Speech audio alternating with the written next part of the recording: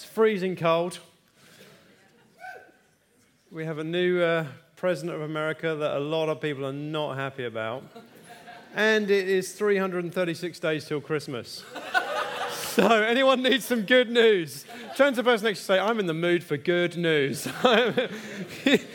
You need it, don't you? We need it.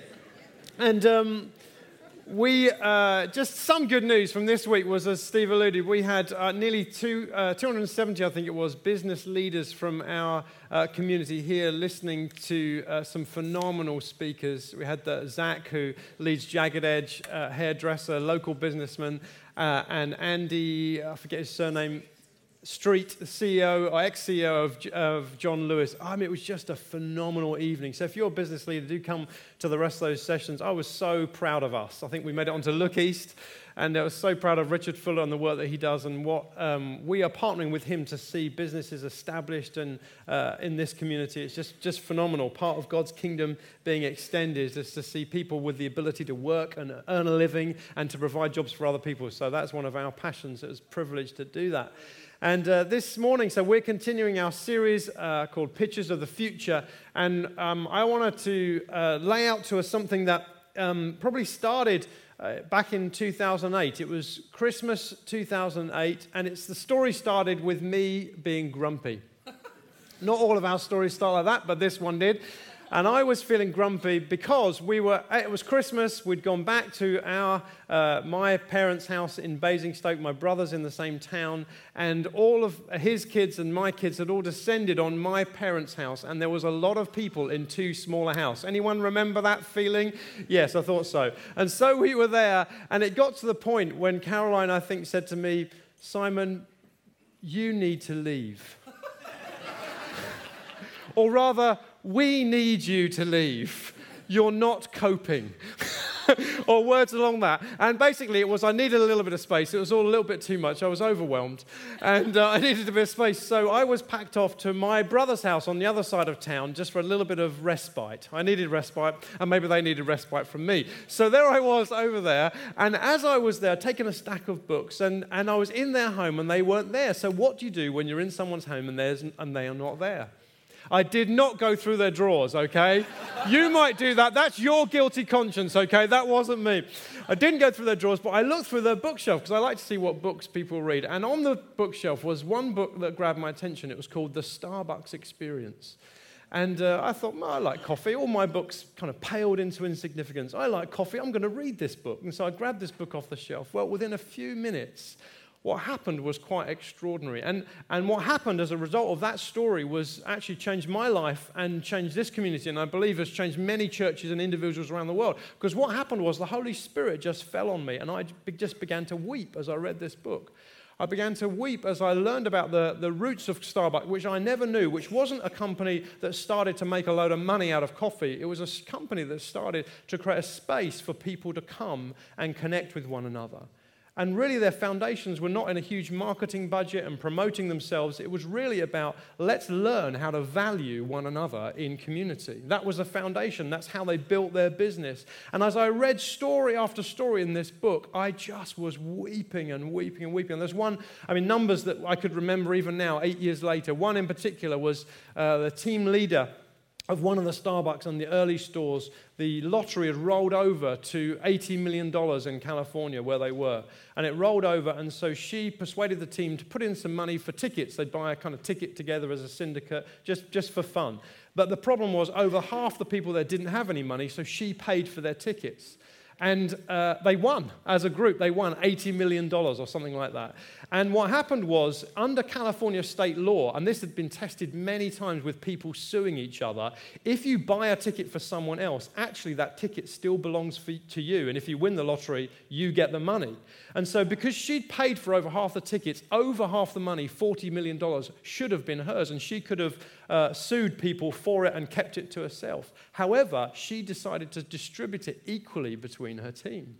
And so everyone was shocked. The news, CNN came down to interview her, and her response, I can still remember, was this. She said, had I kept the money to myself, everything that we have been building at Starbucks would have been worth nothing. All of our teamwork, all the stuff that I taught people would have been worth nothing. I had to just distribute it to everyone equally. And as I read this, I was just weeping, thinking, we can't get people to behave like this for eternal life. And they're doing it for $10 an hour. How is this? And we began to get a revelation of a community that actually this word culture, which is what they talk about, is central to a community. That every community, actually every individual, every family, but certainly every community has a culture. And unless you define it, it will be defined for you. We get to choose. We get to paint a picture, if you like, of our own future and decide not just what do we want to achieve, because that's important, but also what do we want to do on the journey? What do we want to be like when we get there? And you know that there's many people who do things together. And when they achieve great things, but they get to the destination and they hate each other. I was devastated to learn that C-3PO and R2-D2, one of the greatest couple acts in all of history, actually hated each other in real life and wouldn't speak to each other off screen. Even in the... No, not even like that. They refused to speak to each other. I was devastated by that. But you know what? That story you could mirror again and again and again, because so many get to a destination, achieve great things, but fall out or fall apart on the journey. And you know, every community has a culture. We get to define our culture. And I've seen it as I've traveled around and seen other communities. I remember Caroline and I was speaking at a different church, and as I was there, we arrived early, we sat down, and then as I was kind of looking through the pamphlets or whatever, I felt a presence. And I looked up and there was this couple in front of us and they said, "Are you going to sit there?" Which was strange because we were already sitting there. And I said, "Yes." And they said, "Then we will sit behind." And I turned to Carol, I was like, what on earth was that about? And she said, "I think we're sitting in their seats." So their culture was, even though you're a first-time visitor they had no idea that I was speaking. They were very embarrassed. Even though I'm a first-time visitor, it's okay to make me feel awkward because I'm sitting in your seat. Do we want that culture? I don't think so. That's why we move the seats around. We don't want that culture, but we get to define our culture. We get to define who we are at the destination. And so in this kind of picture of the future, we want to look at that. And, you know, Jesus did the same with his disciples. What he said to them right at the end, some of his last words were these. "Go and make disciples of all nations, baptizing them in the name of the Father, the Son, and the Spirit, teaching them to observe all that I've commanded you. And I'm with you to the end of the age." And that word observe is a word actually that's stronger than our word observe. It's the word guard. And it's the same word that Matthew used of the guards over Jesus' tomb. It's that strong. It's the sense of not just observe, not just look at, but it means to defend. It means to guard. And our word culture, which is similar to our word cultivate, is exactly the same sense. It's to put when you cultivate an area, you put a boundary around something and you decide what goes in and what goes out. And the weeds go out and the good stuff comes in. And culture is exactly like that. It's the same sense that Jesus was saying. He's saying, I want you as communities to guard my way of life, my teaching. I want you to put some boundaries around and decide what's in and what's out. We get to choose. And Jesus made that quite clear. And so back then in 2008, we defined our culture. And it wasn't everything that we wanted to be, but it was a good stab at who we should be. And 5 words: honor, authenticity, acceptance, generosity, and courage. We said, look, this is the picture of the future. This is who we want to be on the journey. We're not there yet. We've not arrived. But this is what we want to hold up. We want to achieve great things as a community, but we want to be great people together. We want to love each other at the end. We've got to live together for a long, long time. We want to like each other for eternity. We want to build something that not just achieves stuff, but that is stuff, and that people can come in and see that. And so I want to take the moment this morning just to look at that first word, honor. And I want to lay out for you why we decided that honor would be the foundation of our community, our cultural values. It's the first, and I believe it's the most important, that the others build off of it. Because I know for many of you, I was in church for many years and never heard a message on honor. I never understood that it's one of the most central biblical themes. I never understood the life-changing power of honor and how when we start to live a culture of honor, it changes everything. It changes our decisions. It changes our thinking. It changes the way we treat people around us and the way we expect to be treated ourselves. It changes everything. And so I want to convince you this morning that honor is the way to live. I've got a fair task ahead of me, I can see by some of your faces.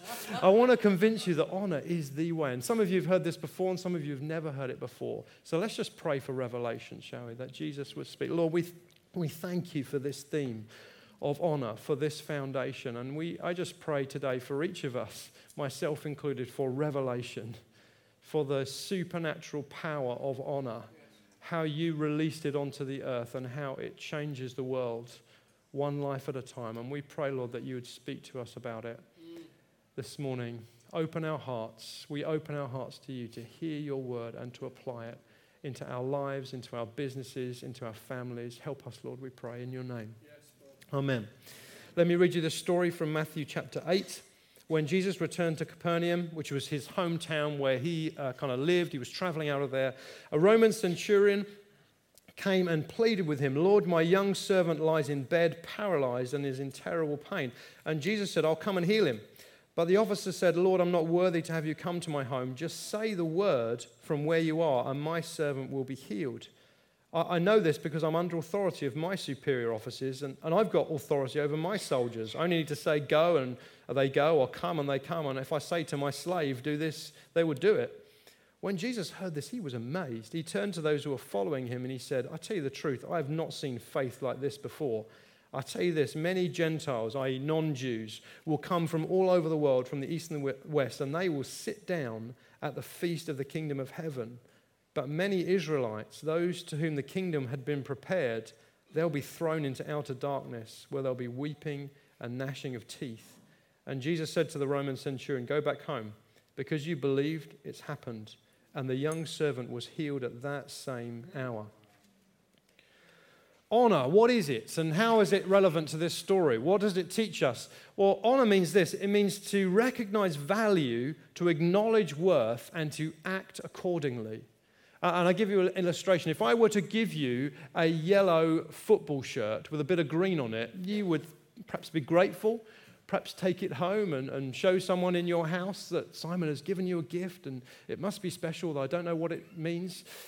And you would perhaps put it in a closet and sooner or later it would be forgotten. But I tell you, there is one person in our community, were I to give them that shirt, they would have a very different response. My good friend Royden, who was here in the first meeting. But he supports Norwich City and that's their colours.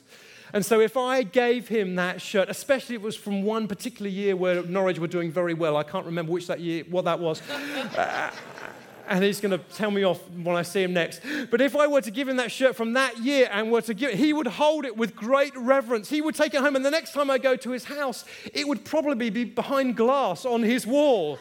He would so value it because he values that team. Why value a piece of material? Because you value the team behind the material. And the strange thing is, caring not much about football and having no care about Norwich, suddenly I found myself caring. I see the scores of Norwich and I think, oh, that's a shame. And I think to myself, why do I care? Because he cares and I care about him, and so therefore I care about them. Strangely, that's how honor works. We find value in things and see the value in things and we treat them with respect. And honor is like respect, but it's like respect on steroids.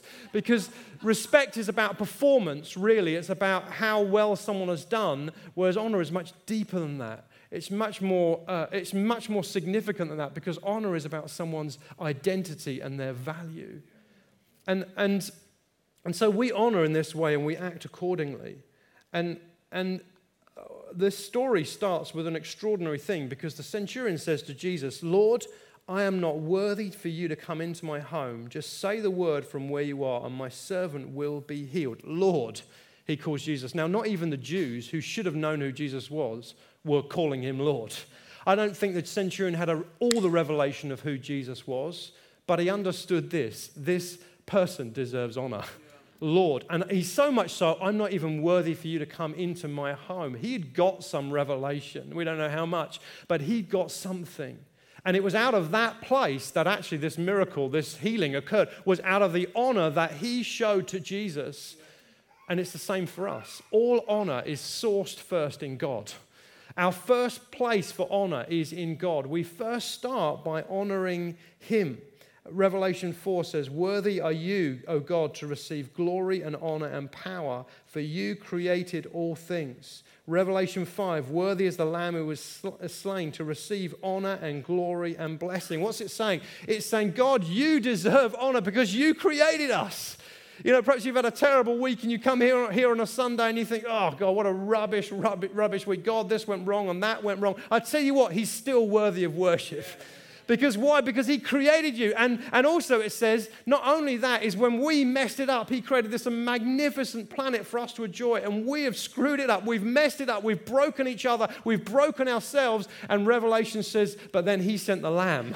He sent the one who paid the price for us to be saved and redeemed and bought back out of our brokenness. And he paid the price for this planet to be fixed again. He is worthy of honor. No matter what we do or don't do in this life, he is still worthy of honor. No matter what happens to us, he is still worthy of honor.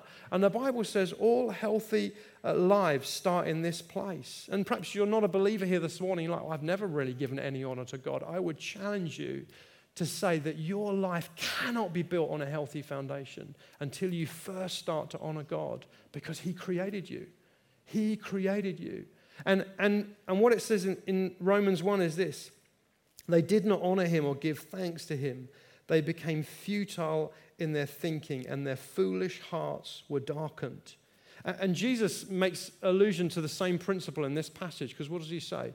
He says, many will come who should not have come, the Gentiles, who everyone thought was, well, they're far from God. He said, many, they will come and they will enter eternal life with me. But there are many who ought to have come, the Israelites, who won't come. And he says they will be in darkness and there'll be weeping and gnashing of teeth. And this is the sober lesson from this passage. It's this: we don't like it, we don't like to hear it, but the truth is this: if we refuse to honor God, our creator, our source, then ultimately we end up in darkness.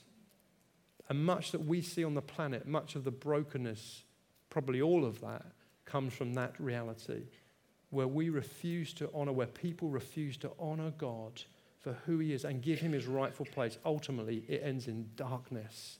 It ends in separation. That's the trajectory, and it's a sober message, which is why, if you don't know Jesus this morning, I would appeal to you. There's lots of reasons positively, but there's also one negatively. If you don't and end up your entire life not honoring God, you will end in darkness. The Bible is quite clear of it. Come and give honor to God this morning. And we think, well, that's not fair, but think of it like this. Think of it like this. If you had a light bulb that could talk, stay with me. If you had a light bulb that could talk and you appealed to that light bulb and you said, get yourself screwed into the socket, the darkness is coming, the sun is going down, and that light bulb said, no, no, no, no, no, and it refused to, what would happen? Sooner or later, the darkness would come. That light bulb will be in darkness because it refused to be connected to the power source. It refused to be connected into the thing that could give it light when the darkness comes. And that's exactly what this passage is saying. We as humans, our source is in him. And if we refuse to give honor to him and connect ourselves, Romans says that. It says, therefore God gave them over to their sinful desires. He gives us what we want. He says, you want to live life apart from me? That's what you're going to get then. And he gave them over to their sinful desires of their hearts, to sexual impurity, for the degrading, literally it says the dishonoring of their bodies with one another. God is calling us to honor him first. Why? Because he's some uptight tyrant? No, because he's our source. He is the source of all life. Nothing can live outside of connection with him. And he knows that. There's no other hope apart from him. He is the one who gives life and breath to everything. And he's appealing to us, come and honor me. Not because he's got some need to be honored, but because without that, we get disconnected from the one who is the source of everything. And we need it. And more to the point, God honor is the culture of heaven. God is honored for all eternity and will be honored. And where we line up with that, then we get connected to his world and his realm, and his stuff starts to happen around us. When we obey him, we get the fruit of obeying him. When we line up with him, we get the fruit of lining up with him. It's amazing. And I see it in my life. I see it in other people's life. I saw it just last week. Caroline and I were at another church, and I felt the Lord say, speak on forgiveness tonight. And some people who forgive will be healed in their bodies just as they forgive. And so I gave a message on forgiveness, and people forgave even though they didn't want to, even though they did not want to forgive, and through tears and through weeping and through great heartache, because God's word says to forgive those who have wronged us, they forgave. They forgave. And at the end of the meeting, I said, now, if you've been healed tonight, just as you've forgiven, check your body. 5 people raised their hand and were healed instantaneously. Just as the Lord had promised. What's the point? As we line up with him, as we honor him, his stuff happens. We're no longer left with our own resources. His stuff happens. So what's it look like for you? What's it look like for me to live, to build a community that honors God in our worship, in our thankfulness to him, in our focus on giving thanks to him, even when we don't feel like it, in our gratitude, even for the small things, not focusing on what he hasn't yet done, focusing on what he has done. What does it look like to honor him? I was praying this morning and I felt the Lord say, Simon, I feel on trial most of the time by my own children. You know, when I feel the most honored is when someone comes and sits down with me and says, Simon, I heard this about you, but I thought it can't be true, so I wanted to talk to you about it. Is that really what happened? Why does that honor me? Because they thought the best of me. And yet, how often do we apply that to the Lord? Do we think the best of him? When something happens in our lives that we don't understand, or when we read a passage of the scriptures that we don't get, do we think the best of him? When I was a young believer, I used to think, you know what, I'm going to get to heaven, there's going to be a few questions I'm going to ask. I'm going to join that queue of unanswered questions. And particularly, why did you let that bit in the Bible? You're meant to edit this thing. What? Do you know what I've realized as I've been a Christian for a long time? There won't be a queue. We will be on our faces, worshiping him. And the song will start with, we didn't have a flipping clue. If they allow the word flipping in heaven, I'm not sure if they will, but that's what will happen. We will be on our faces in worship, and suddenly it will all make sense. And we will be glad we thought the best of him, because he will be justified. There will be no one needing to justify him on that day. There will be no one saying, you did me wrong, because he is good and his love endures forever. And suddenly all of the confusion and the fog will just disappear, and we will worship, because we'll realize how it all made sense. That's the first thing. But the extension of that is this. When we honor God, out of that flows honor for ourselves, because the principle, the belief is this: we're created in God's image. That's why honor must first go to God. You've got to first honor the Creator. We're created in God's image. Therefore, we honor ourselves and others around us. We're created in God's image. Therefore, we start with honoring God. But a natural conclusion is, if God is awesome and amazing and good and kind, and if he's worthy of honor, and he's put his stamp on me, then in some way I'm worthy of honor. What does that look like? And I tell you what, we're all so messed up on this one. We get confused between pride on one hand and self-beating on the other, and flip between the two. And I've seen it in my own life and many other people's lives. I was speaking somewhere, I can't remember where it was. I think it might have been here, but I think it was somewhere else. And I normally try and use stories from here elsewhere, and other stories. This might have been here, which is going to be awkward. I can't honestly remember, because what happened was, at the end of the meeting, a guy came up to me through tears, said, thank you so much for this morning. I think it's changed my life. Thank you so much. I said, why? He said, all my life I've had a problem with my big feet. And I looked at you with your massive feet. This is a true story. I was actually wearing these shoes, which do make my feet look a little bit larger than they go. Do make my feet. He said, I was looking at you with your huge feet, and I thought to myself, if he can do what he's doing with his feet, why should I let them my feet hold me back? I thought to myself, only in the church can someone say something like that and get away with it. And I said, thank you, brother, that's really blessed me. I came here with no issues with my feet, and now I have. I'm a size 11, for crying out loud. It's not that big. But the point of that story is this. The enemy had done a job on him over his size of his feet. And it was somehow, I don't know how, holding him back. And we laugh at that, but then probably if we put our stuff on display and told the people around us the things that we think about ourselves that are holding us back, they'd probably have a little chuckle too. And they'd probably say, really? I don't even think twice about that, about you. See, the reality is we've got to learn to honor ourselves. We've got to let this honor flow first to God, but actually it then flows down to us because we're stamped in his image. And back to the story of the centurion, what's striking is this guy had very little information, very little revelation. But what he says is, just say the word from where you are, my servant will be healed. I know that because I'm under the authority of my superior officers, and I've got authority over my soldiers. I only need to say go and they go, or come and they come. If I say to my servants, do this, they'll do that. What do you see there? You see a guy who knows who he is. He didn't have all the revelation of who he was, but he knew something, and he was secure in that place. It's so refreshing, isn't it, to meet people who just know who they are, who can receive encouragement, thank you very much, without deflecting it, who can play their part without having to apologize or push themselves forward. They just know who they are. My picture of the future is a whole hundreds, thousands, tens of thousands of people roaming around the planet just like that, who honor God but also honor themselves. They know who they are. They don't have to push themselves forward, nor do they hold themselves back. They just play their part in life. And the scripture says that, doesn't it? He says, God made you to be valuable and worthy of honor. And you know the yeah buts?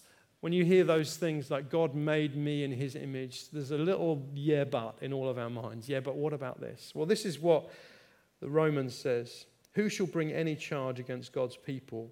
It is God who justifies. Who is there to condemn?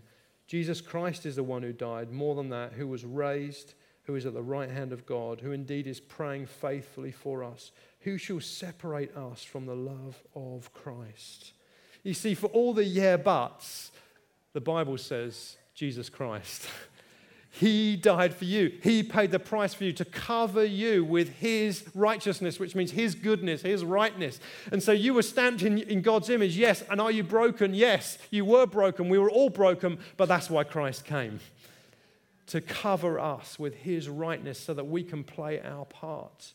Yeah, but is answered by Jesus. And so when that goes off in your head, remember this, you're in his image and he has redeemed you and brought you back. And you know, I remember I was talking with a friend about someone else that I'd met, and it was just, this person just so annoyed me and so wound me up. And I was talking about all the things that wound me up about this person. And the friend that I was talking to smiled after a bit and said, you do realize that's my brother-in-law? Nope. Didn't know that.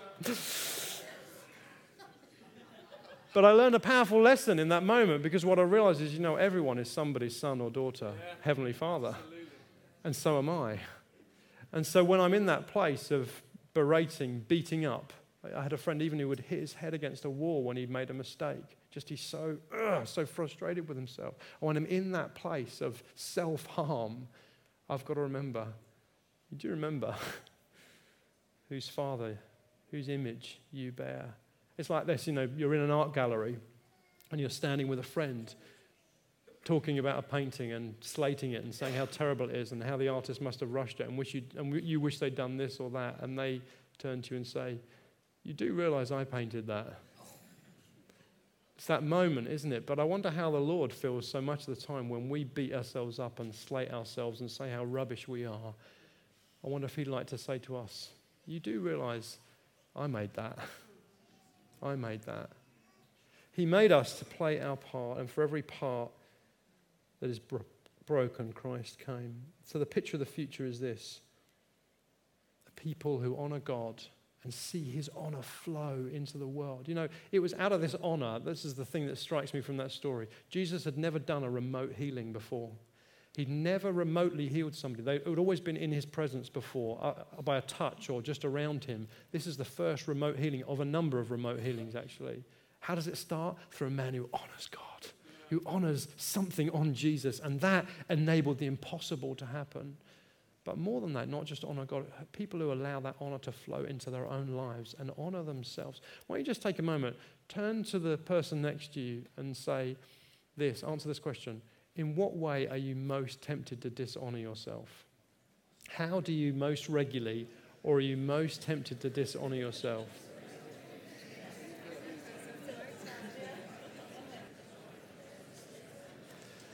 That's a tough question, isn't it? I'll let you finish that later over coffee, if you so choose. But reflect on that this week. If I can get you back this way.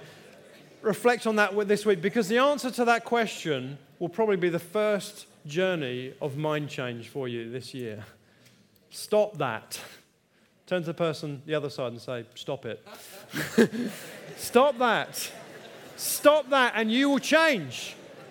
Stop that and you will change. And you will more begin to reflect the Jesus who is within you. You will more begin to reflect the Christ who is within you if you can just stop that behavior this year.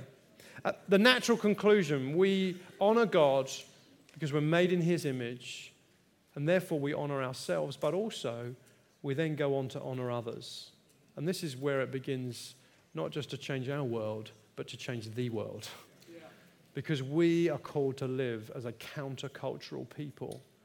When the whole world honors those who do well or perform well, and we say, no, we honor just because you're made in God's image.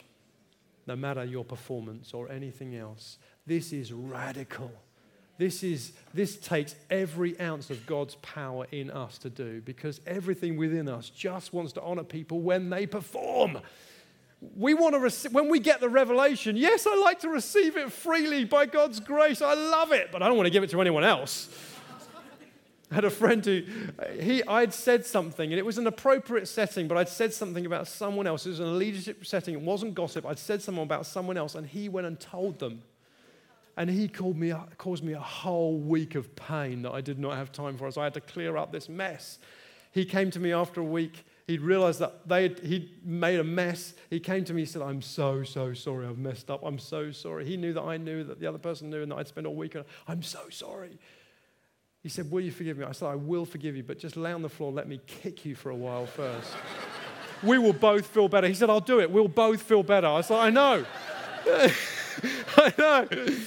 We didn't actually. We didn't do that, by the way, just so you know. It wouldn't have been healthy. But we don't want to be forgiven freely. Sometimes we'd rather people punish us. Some of you brought up in a culture where you'd rather people punish you. Just get it over, earn my way back. God is not like that. But more, we don't want to let other people off. We don't want to honor them for who they are in God. We want to honor them for their performance. And where they fail, we want to hold them to account. And the reality is the scriptures say very different.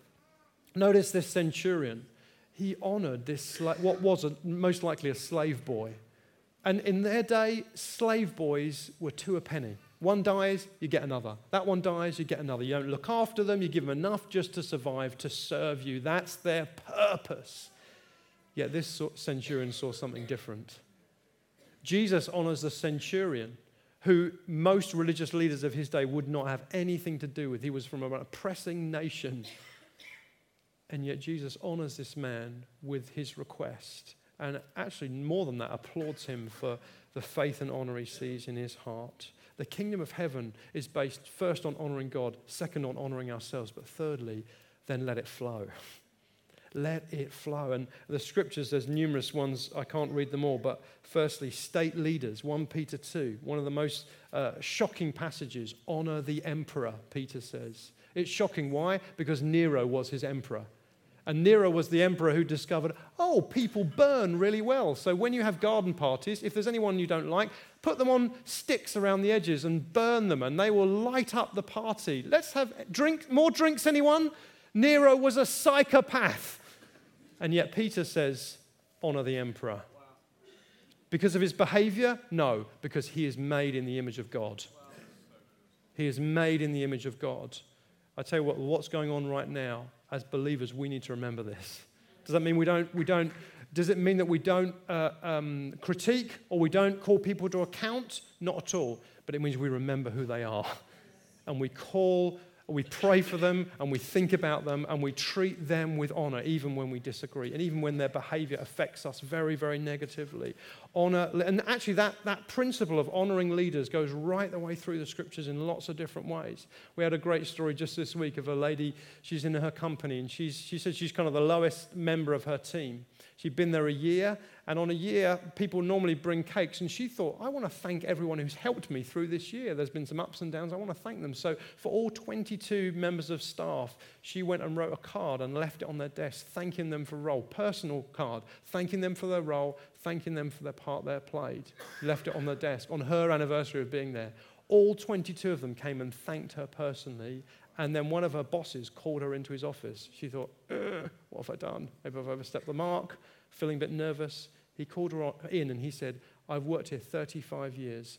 No one has ever given me a thank you card before or said that I was any good at my job. There's something about honor that changes the atmosphere.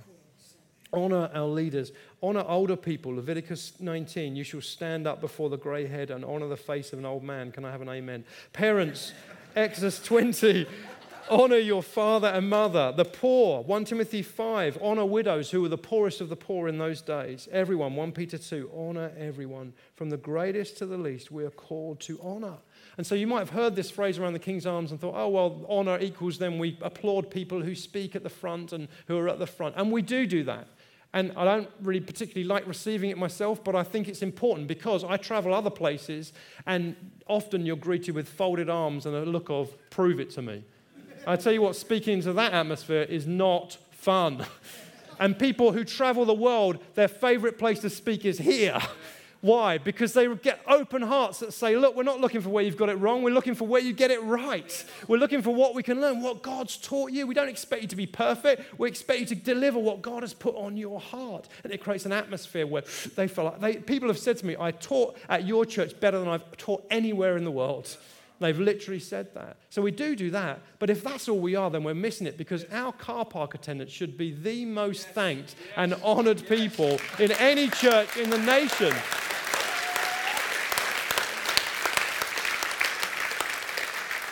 So those who've got high profile and behind the scenes profile should all receive honor. That's the point of the scriptures, not that we just honor leaders and, oh, yes, pastor, and no, pastor. That's all fine. If you want to call me pastor, that's fine. But don't show me any more honor than you show the person who gave you a cup of tea at the end. Because the reality is, the scriptures say before God, whether we are Bill Gates or a poor slum child from Nairobi, we stand equal, made in his image. And that's what honor does. And it starts to help us realize I'm not going to treat people according to their performance. I'm going to treat them according to who they were made to be.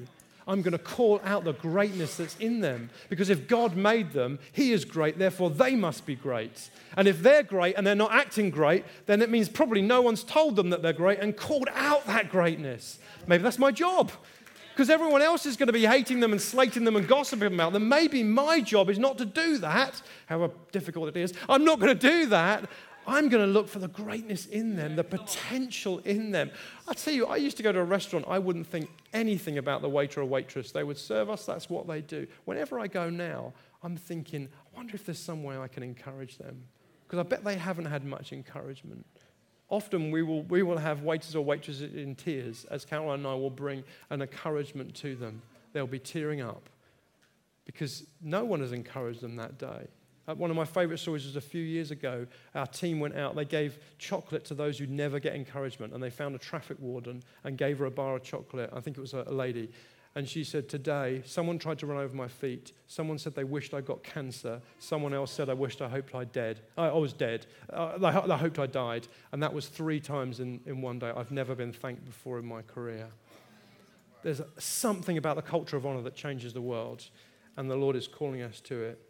So this is the picture, a community that lives with thankfulness for each other, a community that calls out the best in each other, a community that's teachable, a community that fights the urge to gossip, and we all love it, but fights the urge to gossip, and a community that builds something where we want to hang around together forever, not just because we have to. Thank you, God. And I want to finish with one story. And it was the end of a meeting one time, one story, at the end of a meeting. And as I was leaving, I was really tired. I'd prayed for loads of people, and I was leaving. There was a young girl standing at the back.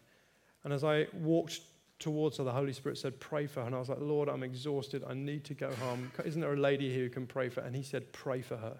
So I went and prayed for her. I asked her what she was crying about. And she said, I've just remembered today one of the most traumatic scenes in my life was when my father hung himself and I found his body.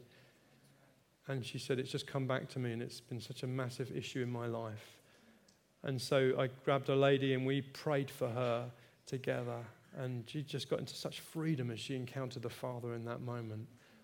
And at the end, just as I was going, she said, I want to thank you for stopping. It was so important that you prayed for me. I said, why? She said, because my dad's name was Simon. You see, what I realized in that moment is that it had to be me. That's why it couldn't just be, and there's lots of other people I'm sure who could have prayed just as good prayers, but it had to be me. And the reality is this, you have been honored by God, and you carry within you something that is unique to honor the world around. There's something about you that, yes, other people could honor the people that you meet, but there's something about you that's special, that you carry a message from him, and he is so perfect and amazing. He knits it all together in a miraculous way. When we go on this journey with him and say, Father, who can I honor today? He knits it together and he matches just the right person. It had to be you because my dad's name was Simon. That story needs to be multiplied time and time again. Let's pray, shall we?